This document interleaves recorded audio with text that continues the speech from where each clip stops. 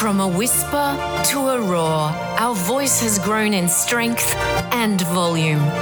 Echoes from our past guide our future as we explore the woman's voice. Well, today I have the beautiful Danielle Snell from Melbourne, and I'm really excited. I met Danielle a couple of months ago on a training program with the gorgeous Anna Lozinski, also from Melbourne. And since then, Danielle and I have been in contact, so I just had to bring her on to join us. Thank you for joining us today, Danielle. Thank you for having me, Lisa. I'm very excited. Yeah, and I was just saying to Danielle, are you in lockdown? Are you out of lockdown? Like we're all, it's like a tag team in the country. It's your turn. It sure is. All right, Danielle, let's get straight to it. And I want to understand who you are and what you're all about. How has your voice led you to be here today? How's my voice led me to be here today? Good question. I use my voice to represent other people's voices in court. That's what I do for a living. So I'm a litigator. So in court and in court cases. And just speaking of the COVID restrictions, 2020 being in Melbourne, one of the strictest lockdowns in the world, I was working for the first time in my legal career from my home for most of the year, and I happened to be pregnant as well. And I think it dawned on me in that time, I was working in my own space, and I think I was hearing my own inner voice during that time that, hang on a minute, it's not just time to represent other people's voices. I need to stand up and use my own voice based on my personal experiences. And where that comes from is that having worked in the big law firms in Australia, it is just an incredibly toxic environment in a number of these firms whereby it's pervasive with sexual discrimination, bullying, gender discrimination, women that are having babies that are told certain things about what they can and can't do within their career. And I had just had enough of it. And I was pregnant during COVID. So I thought no better time than now to start my own law firm whereby I can stand up for what I believe in and challenge the type of culture that is existing. I mean, the high-profile stories and matters that have developed in the media, it's, quite pervasive in terms of Parliament. We're talking about, obviously, entertainment and the law. But the legal sector, the sector that I work in, is one of the worst. It's staggering. Something like 36% of women working in the legal sector have experienced sexual harassment. And I think it's disgusting. And the time is now to create change. I've just written a page of notes and everything that you have said, and I've gone through my head the song I Am Woman is just going through me, and it's like a play going in the back of me going, yes, go you. I don't know where to start. I think the first thing that I want to ask in amongst that, did you say 37%? 36%. Staggering 36. Isn't it shocking? Look, it is. In the time that I've been working with the legal industry, which really I just stumbled into when I was starting to work with women and their voices, it certainly has changed dramatically, wouldn't you say, in the last 5 years, where there's been an undercurrent of unrest starting to bubble. And I know that the work that and the conversations that I've had with Anna Lozinski over the years as well, in that change of very old school thinking, primordial thinking in some ways. Like analog, like that's right. It is just shocking. Why is this particular field the last field? Is it because it's so top heavy in men? It is. It's very much, although there are a lot of female solicitors, my thinking of the ultimate the reasoning behind why we're lagging behind other industries is because the legal industry is so hierarchical that we are finding, although there's so many females that are now lawyers, I think it might even be more females than males, the males are holding those partnership positions. And in terms of obviously sexual harassment, it's often the case that the perpetrator will be the senior. There's a real power dynamic that exists there, Lisa, and that's the case across all industries, no doubt. But it's so heavily focused in the legal industry around hierarchy and power and winning, and and it's a definite ladder, isn't it? You definitely come in at one level and you keep climbing, and then at a certain level, women tend to drop off.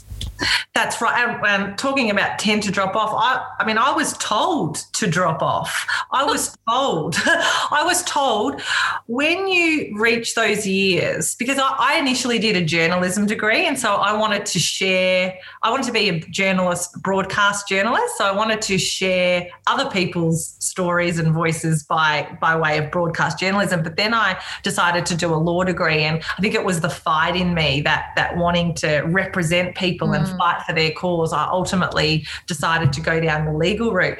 But I started in law when I was out of university, 21 years old. And it was sort of ingrained in me right from day one that when the day comes where you decide to have children, and then as I did, I had my first child 3.5 years ago, and I was still working within the big companies, I was told, you're probably going to need around 6 odd years to really have your children, set yourself up with your children, gain that momentum.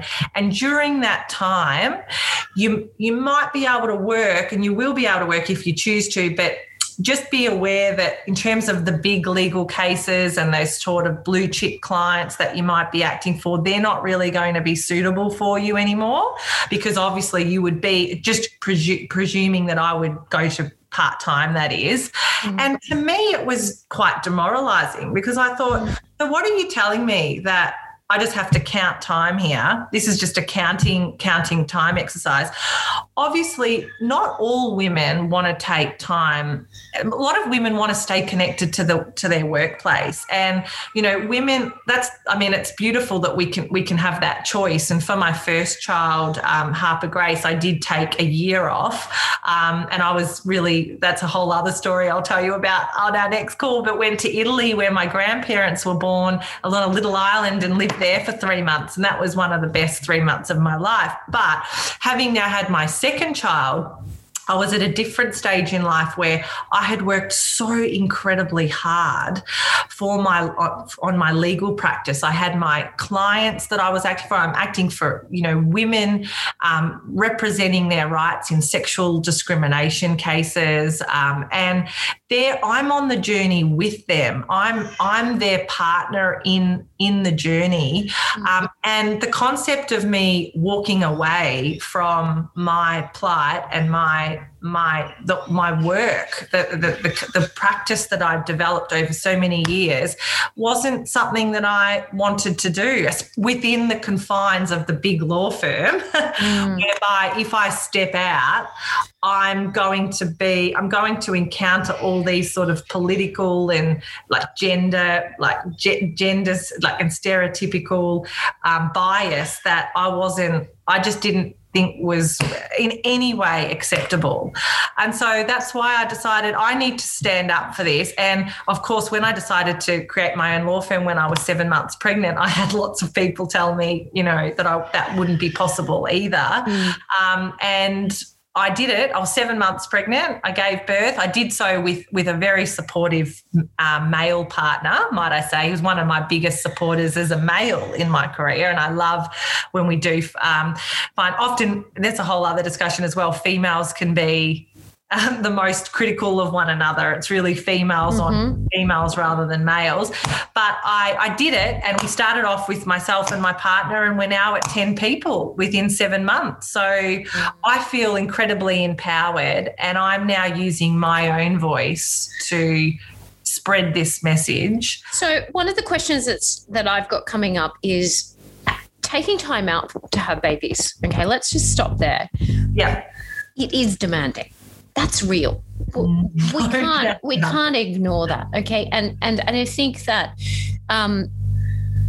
it is a very real thing and concern for any boss. Oh, yes. To go, how are you going to deal with this? Because sometimes being a first-time mum, we don't know how we're going to deal with that. So while it is possible, what have you done to ensure that you can do it all? No, I don't think anyone can do it all, Lisa. That's my biggest tip. It's hard. It's incredibly hard. I mean, there's no doubt about it.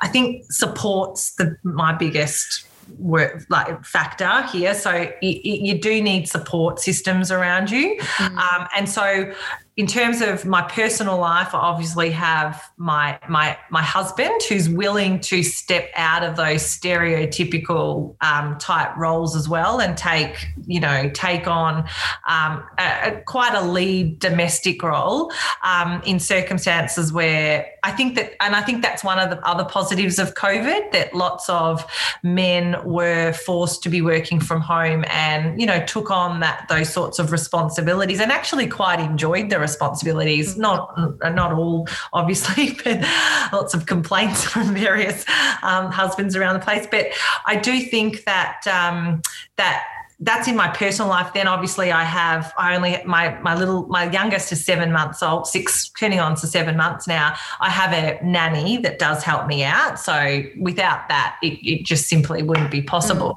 And then within my business responsibilities, I mean, I'm now a business owner. I've learned that I just can't do it all. So there are various aspects of an entrepreneurial life, and I hire experts within different fields to focus on and assist me with the growth of the company. And then I focus on what I do best and what I'm most passionate about, which is, fighting in the courtroom. So when, and just going back to that scenario of the boss having that conversation and basically asking you to step down off the ladder, should there be some kind of education or awareness, in fact, of what sort of questions they should be asking? For example, I understand that you want to have children, and it's important that I know that you have a support network that's going to be able to allow you to continue working. Is that, how do we get these bosses to be thinking that way?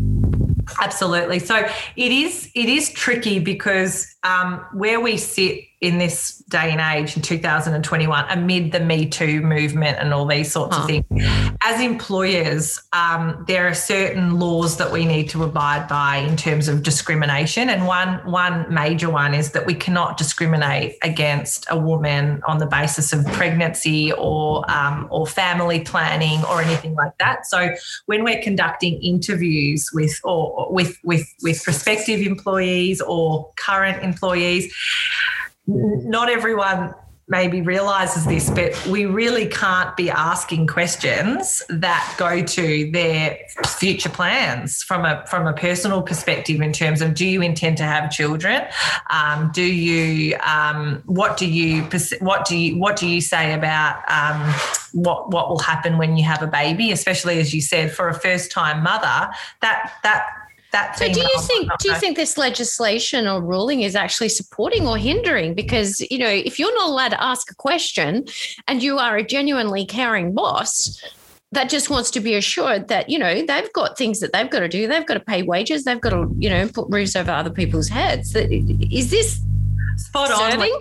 Spot on. So I think what it does is it creates a scare element from the employer, that it almost promotes this culture of silence. And when I say culture of silence, often people speak about the culture within the sexual discrimination part, but no, it's also culture of silence within these sorts of planning discussions about what women want, because it's just assumed that a woman, for example, might not want to be contacted when she goes off to have a baby. But in actual fact, many women are there at the home with their baby feeling quite isolated and would love nothing more than in some way to be connected to their workplace.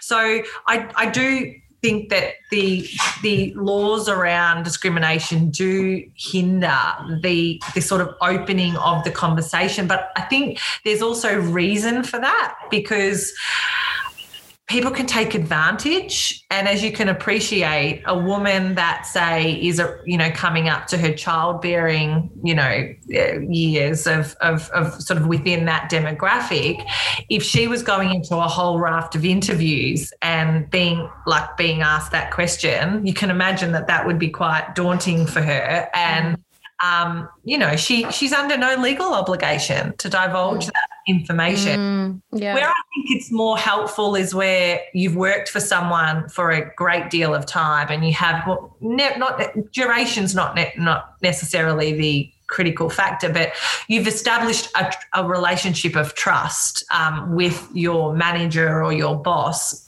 where you can have that conversation. And what I would suggest to any women that may be in this situation that are listening to this podcast now is, if you have that relationship of trust, you can approach your boss yourself and start that conversation going and communicate to your boss that you're happy to talk about these things, and you want to go down that path of working out an action plan if you were about to have a baby, because certainly if you trigger it and you instigate that conversation, it can within the right dynamic, that is, because I certainly don't want to be seen to be like giving legal advice, particularly to women that are working within law firms, because I know firsthand that these sorts of conversations can backfire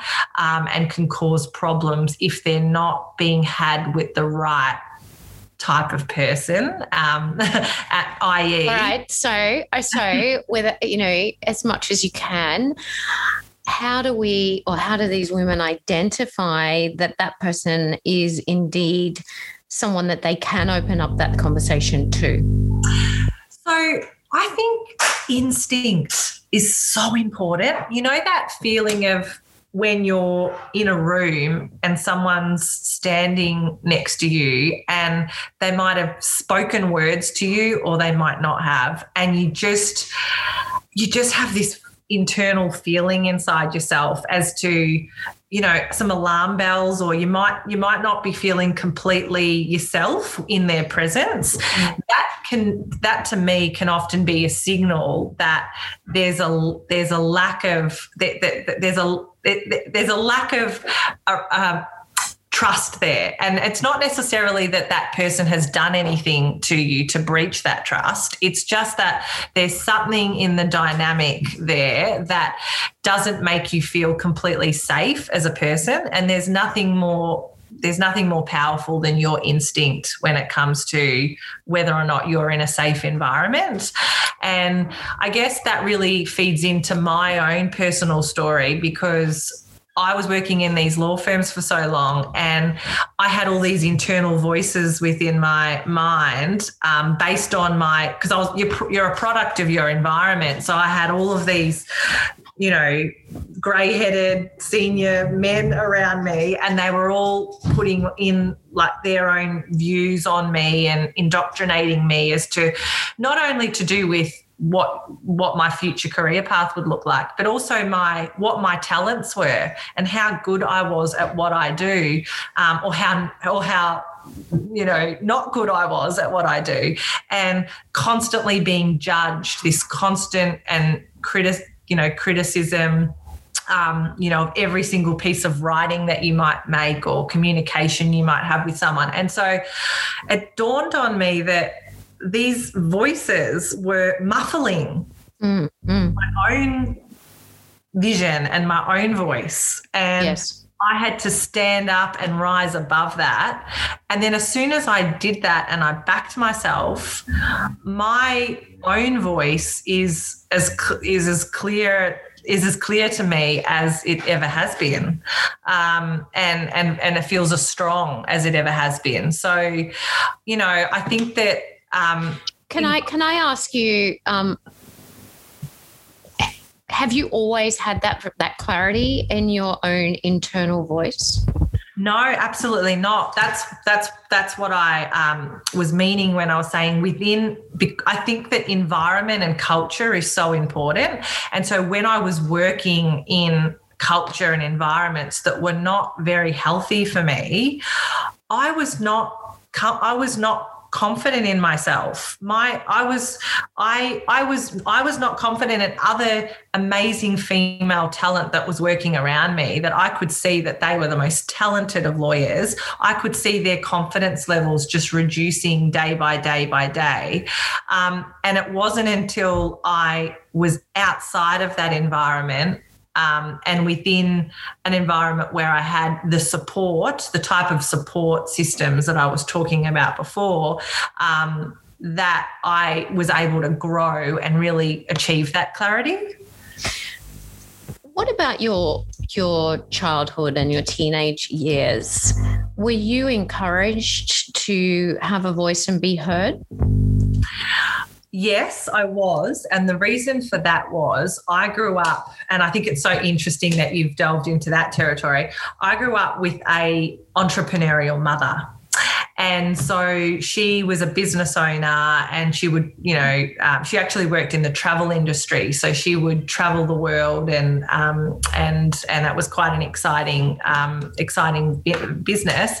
But I grew up kind of watching her and realizing that, she would looking at her thinking, you're amazing, like you can do this. Admittedly, she did do it when my sister and I were a bit older in our life, that compared to what I'm doing right now. Like we were in our teenage years. So I have memories of my father picking us up from birthdays, and my mother was still very much present, but my father would take on that sort of role of cooking for us, or picking us up from parties and that sort of thing.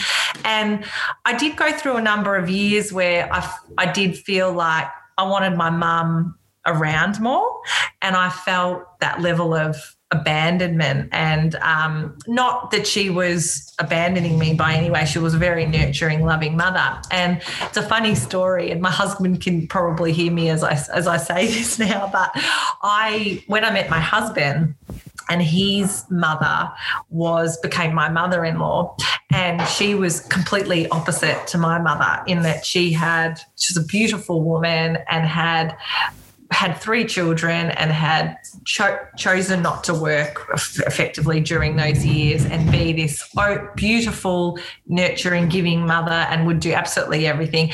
And I loved that, because I felt like this war. I felt like it was the mother that I didn't have. But then it dawned on me that, oh my goodness, it made me appreciate my mother even more. And the fact that I was able to watch her do that during my younger years, which without doubt compelled me to take the steps that I did in terms of my professional life.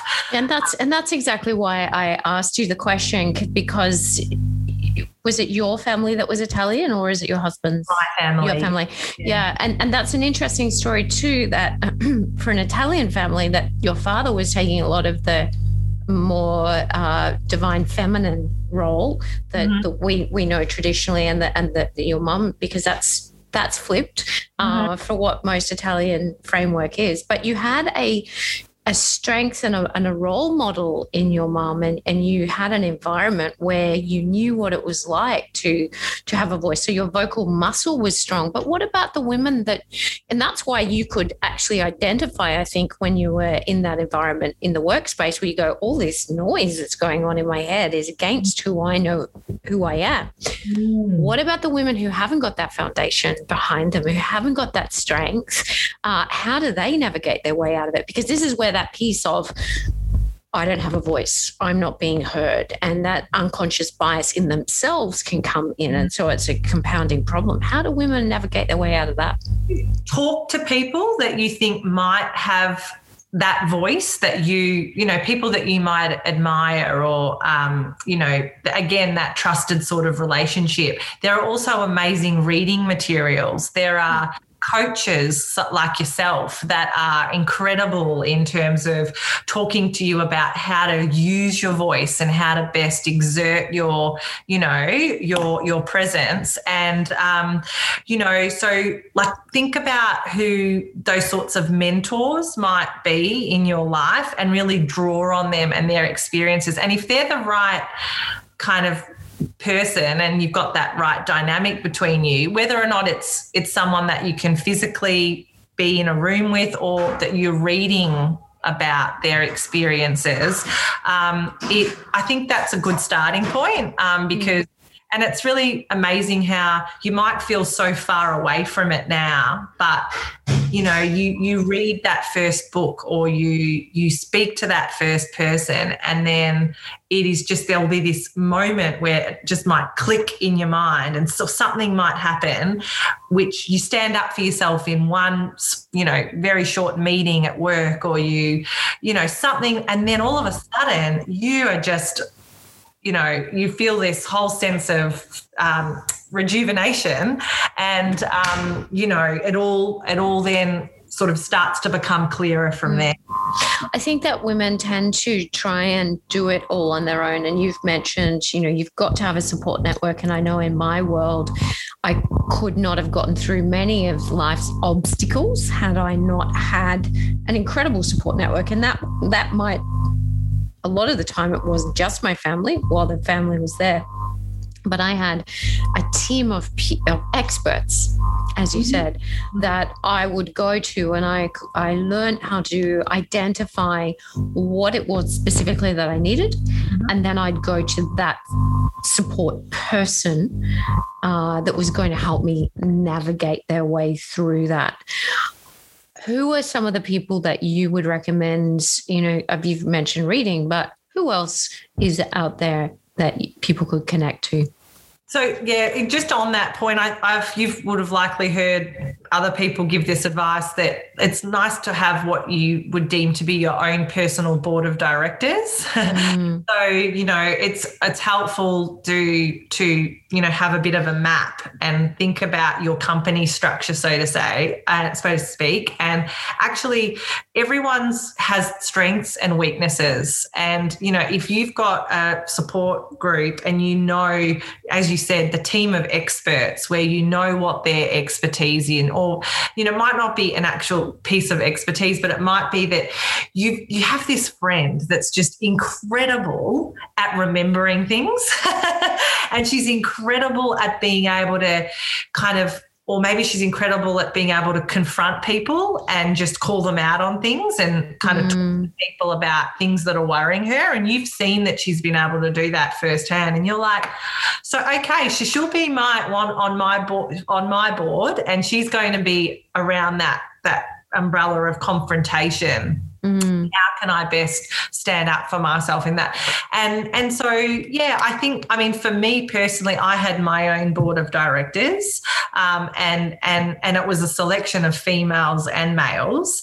And ironically, they weren't, a lot of the time, it's not professionals, so to speak. They weren't lawyers. I'm obviously a lawyer, but they're people in life that can just give you those life lessons. And yeah, from all walks of life, I think it's a bit like, bringing it back to the legal thing, it's a bit like a jury and a jury represent a cross section of the community. And there's no better, there's no better group to adjudicate on something than a cross section. You want as wide and diverse of a viewpoint as possible, which is why juries consist of a group of people. And so that's sort of what you want on your board. You want, someone that's good at this, someone that's good at that, and different sorts of maybe gender backgrounds, ethnic backgrounds, people that have come from different parts, like experienced adversity in their life in different ways. I think that's like. And I know that there's a lady here who I've done some work with in Australia called Janine Garner, and she has a few books on leadership. I can't think of the actual name right now, but she's worth looking up because she has a fantastic model on exactly what we're talking about. We're not just saying this for the sake of it, but it really is a thing that you need to create, is that board of directors, not quite literally, but it is your team of support people that are going to help guide you through that and navigate through that, because sometimes we can get emotionally distraught and get too involved in things and not see the forest for the trees. That's exactly right. I watched I think it's on Stan. I just came across it, Being Serena the other day, which was a tennis Serena. And it was a documentary around, this global worldwide tennis superstar who fell pregnant. It resonated with me, obviously, because of my own story, but fell pregnant when she was at the peak of her career, in that she just won world championship, and what she did from that point, at that moment that she realised in the bathroom that she was pregnant, and how she navigated through that. And I found it to be quite inspiring and an incredible watch. As I say, because it resonated with my I'll put that down on my on my Sunday watching list. Danielle, how do you feel your life experiences have affected the tone of your voice?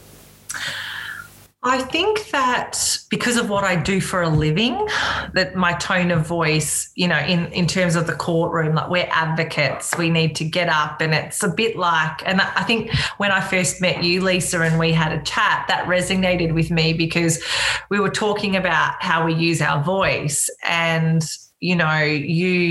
you said something and I went, oh, but that's more theatrical. That's more in the drama world, right? Like in the media world. And you're like, no, that's actually what you do. You are like a theatre production in the courtroom. In the courtroom, it's absolutely theatre, 100%. And you're quite right. I think, and this is where there's a bit of a contrast, because the legal system is so strict, and when you enter a courtroom you bow, and we're governed by the rules of court, and it's quite a sort of strict environment in the courtroom.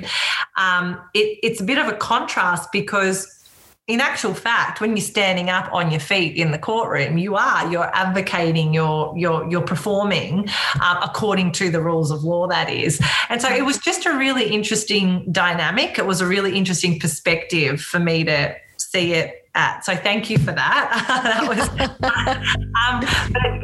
Your question was how my voice, life experiences have affected the tone of your voice. Yeah, and so I think because of that, and the fact that I have to use my voice in that, way, whereas then I might be in court one day, but then the next day I might be in a mediation where I'm trying to resolve a dispute that involves two people, and it's the most traumatic experience that either people have, for example, gone through in their life. And so, as you can imagine, my voice tone needs to be very different to try and engage in healthy discussion, and sort of a way in which the parties can start not just seeing their own position, but start seeing the perspective of the other person. And so my life experience, I think have very much been governed around the tone that I use is very focused towards where my work and the sort of forum I'm in at work. Can I ask you, from a family perspective and growing up in an Italian family, and I because being an opera singer, I've been around many Italians over the years in training, and that was the birthplace really of opera. Yeah. I know that growing up in an Italian family generally, it's usually a little bit louder than the average family. and this is to your benefit, because your strength in your instrument, we're talking purely from a physiological perspective, your strength in your instrument, you are enabled and given that permission and encouraged, in fact, to speak up loud. And I know I, came from a typical Anglo-Saxon family where it was pretty encouraged, but it was also, there was lots of other rules and regulations around it. But my strength was I grew up on a farm. And so I was always calling out to the animals and projecting my voice. And that's where my physical strength came from. Do you see that as a different point in that your voice, your natural voice right now is very, very strong, and that would support you in the courtroom, would you say? Absolutely. I love that you've just given me that perspective as well. And so that's why I'm so happy I'm sitting here right now. No one's ever given me that perspective of that Italian heritage helping me find my voice. And yeah, it's often the case that, it was in my household. I didn't grow up in the sort of, I guess, average household in the sense that, as I was saying about my mum and all of that, but definitely the projection of our voices. My father tends to speak very loud and very high, and I must have been that I had to, I was encouraged to, but I also had to speak at that level in order to, project. To be heard within my and you're also, can I also point out there, that's a really great point. You had to project your voice to actually be heard in the family environment. And that wasn't discouraged. Now that supports you because you're very used to in those situations where you do need to be heard, where you're not afraid to then project the voice, which is a very different feeling for you. And you possibly don't 100% identify with it or understand it, that it's a feeling that you've got to get used to. Oh, these people in the room are not actually hearing me, without becoming a bitch, without screaming. I just need to ramp up the energy here a little bit. And I know that the times that I've been at the, Italians' homes on a Sunday night and they're all together and having dinner, it's quite overwhelming because you're thinking, oh, they're yelling, but they're not. No, they're not. So do you see what I'm talking about, where our actual upbringing in the typical Anglo-Saxon household is very different to the Europeans? And I see it time and time and time again over the years that my European clients are far more connected with their voices and that is so interesting. That is so interesting. What about, Lisa, your perspective of lawyers? Because lawyers generally charge in 6-minute intervals, and what that means is that we're extremely time focused. It's all about the time. And what I found, and I don't think this is a good thing, and this is one thing I've really had to work on myself, is to not speak over someone and not speak.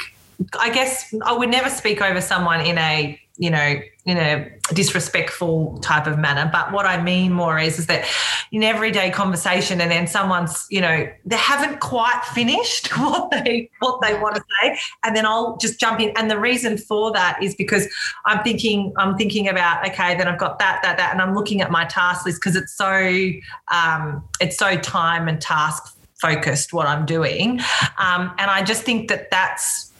I've seen it can cause a toxic environment as well within the big law firms and within lawyers, because people are not actually listening to one another carefully and because of that rush, so to speak, and kind of changes the dynamic. I was speaking to one of my employees the other day, and she said she's worked in law firms, and she said just the social etiquette of in a law firm, walking into an office and not doing like the chitter chatter before or talking about something and then just like walking straight out can kind of lead to dynamic where there's not much, it's very machine-like, if that. And what's your perspective on voice? Look, I certainly hear what you're saying, and I've had experiences with, going to lawyers and engaging with them to defend different scenarios. So I understand that it's definitely on the clock. There's a couple of different dynamics that's going on in that moment. And I think the first one is for the client to understand that the lawyer is not your counselor. And so, and this is a classic example of coming back to your support team. You need to be very clear on who is your counselor. Okay, who is the person that you're going to go and get stuck in story with? You're going to go and pour your heart out and go, it's not fair, and I don't understand, and I don't know how to process through this, et cetera, because they're skilled to navigate you through that psychologically, so that you can get onto the other side. So I think from a client perspective, you need to identify what is the conversation that I'm going to go in here with, and also what is the outcome that I want. So that's from the client's perspective, so that they don't take offense. Okay. From the lawyer's perspective, so that they don't come across as being very austere and very cutthroat. I think that it's very easy to walk into that room and hold your energy in a different space and hold the space for the person who's usually fearful, who's usually very upset, confused in many cases, doesn't understand the legal system. So that compassion space is very, very important. And you can do that through body language, facial expressions. It doesn't necessarily have to be verbal communication. It doesn't have to be on the clock. Okay, so you go in there, and I'm going to use a little bit of woo-woo hippie here. You go in there with an open heart space to go, I understand that this is what this person needs, and I have to navigate them through very, very quickly and efficiently with compassion. And so that comes back to the intention behind the sound that you're about to create. Okay, what is the intention? The intention is that you want to make this person feel safe, and you do that through nuances, inflections, and what the outcome focus is for you on where you want to get them in that 6-minute increment. Absolutely. I think a lot of lawyers can totally disregard the compassionate space, and it's just a transaction. And that's very much another reason why I wanted to start my own firm, because we're honoured when someone asks us to represent them, because it is often one of the most traumatic, events or experiences that they'll have in their life. And so 100% we are lawyers, and that's what our job is there to do. But we're not there to be a complete. We'll be on the journey with you. We're not there to be completely transactional. I mean, we're all people, right? And so it's very much about that journey, rather than lawyers are always focused on the win and the outcome and the end point. But what about the actual journey for that person that's involved in it? I mean, this can be their life. This is their company. I think, you're really talking about, and this is the space that you've gone into in the last 7 months, is you're talking about what is the value system? What is the culture that I want to create? And I would suggest that you're really creating a culture of the 21st century. The 2020s, I call them the roaring 20s, because we're really, it's so interesting that we're mirroring in a lot of ways what happened in 1920s to what's happening in the 2020. And that there's this huge shift and change. What happened after World War I, there's this breakout of music and breakout of new fashion and there's so many changes that happen, and I can see that happening again. And I would come back to, you've got an opportunity, and I think that to other women that are listening today, you have an opportunity to move into this era and create the new culture that you want to create. You don't have to follow the old model of what law is. And we know that there's legislations, we know that there's rulings, but within that, you can still be a human being. And I think that's the bottom line. Yeah, 100%. That's so important. We are going to run out of time, and I think that you and I could chit chat for hours. So maybe we'll have you back on another time. Do you feel that women are still apologising for being in the conversation at those important table meetings? Yes, I do, which is, I think, unfortunate. But I think this is not just going to snap and we're all going to be in a progressive, new-aged environment. This is a lot of years of this sort of culture and the indoctrination and the culture of the environments that we've been working in. And it doesn't come with a quick fix. And so, you do have to take action, don't you? Absolutely. And so my own girl and thinking about what she'll grow up to, experience in the future. I mean, I have to make sure after this call that I'm, making sure all of the Italian culture is coming into my household. Oh, absolutely. Absolutely. I know my daughter's been so influenced by every nationality on the planet. When she was young, she had this really quirky accent and I looked at her one day and went, why do you have such a quirky accent? And then I realized she's surrounded by Italians and Armenians and Russians and everything. So now she's got her own very Australian accent, but she's very appreciative of the strength that comes through and the influence that comes through from the European way of life. How would you recommend that women reconnect to their voices today? I think use it, to make a small step for yourself and think about what sort of a situation could I use my voice that I'd be pushing myself a bit that would actually make me feel a bit of release, it would give me that release. And think about, it might just be in a small way. It could be in a more, important way or, quite significant manner. But think about, write it down if you need to, but think about how you could use your voice in a way that you're not using it at the moment.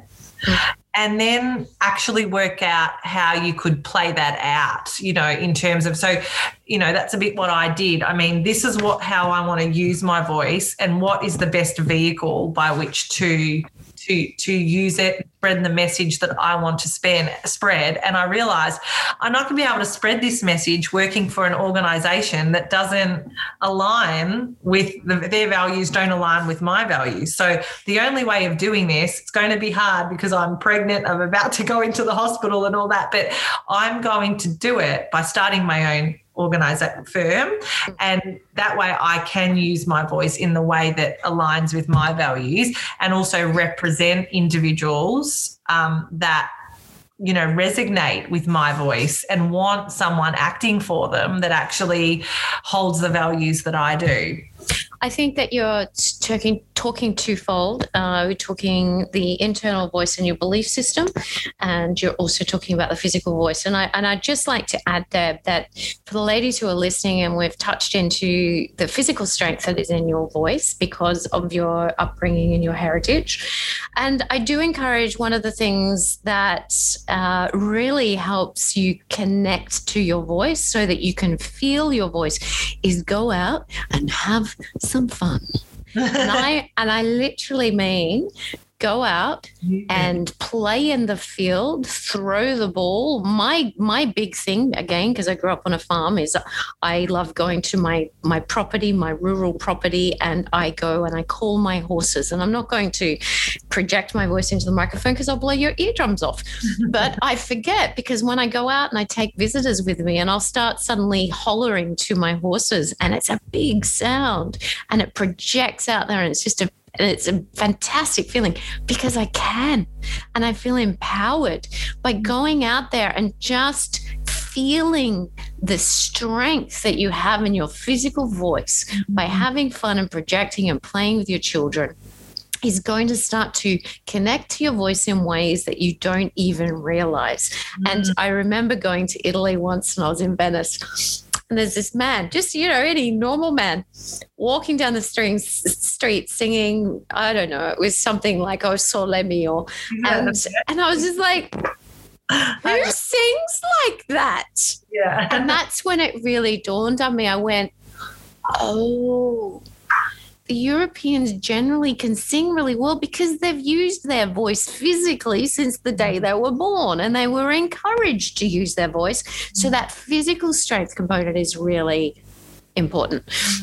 Again, I've taken over.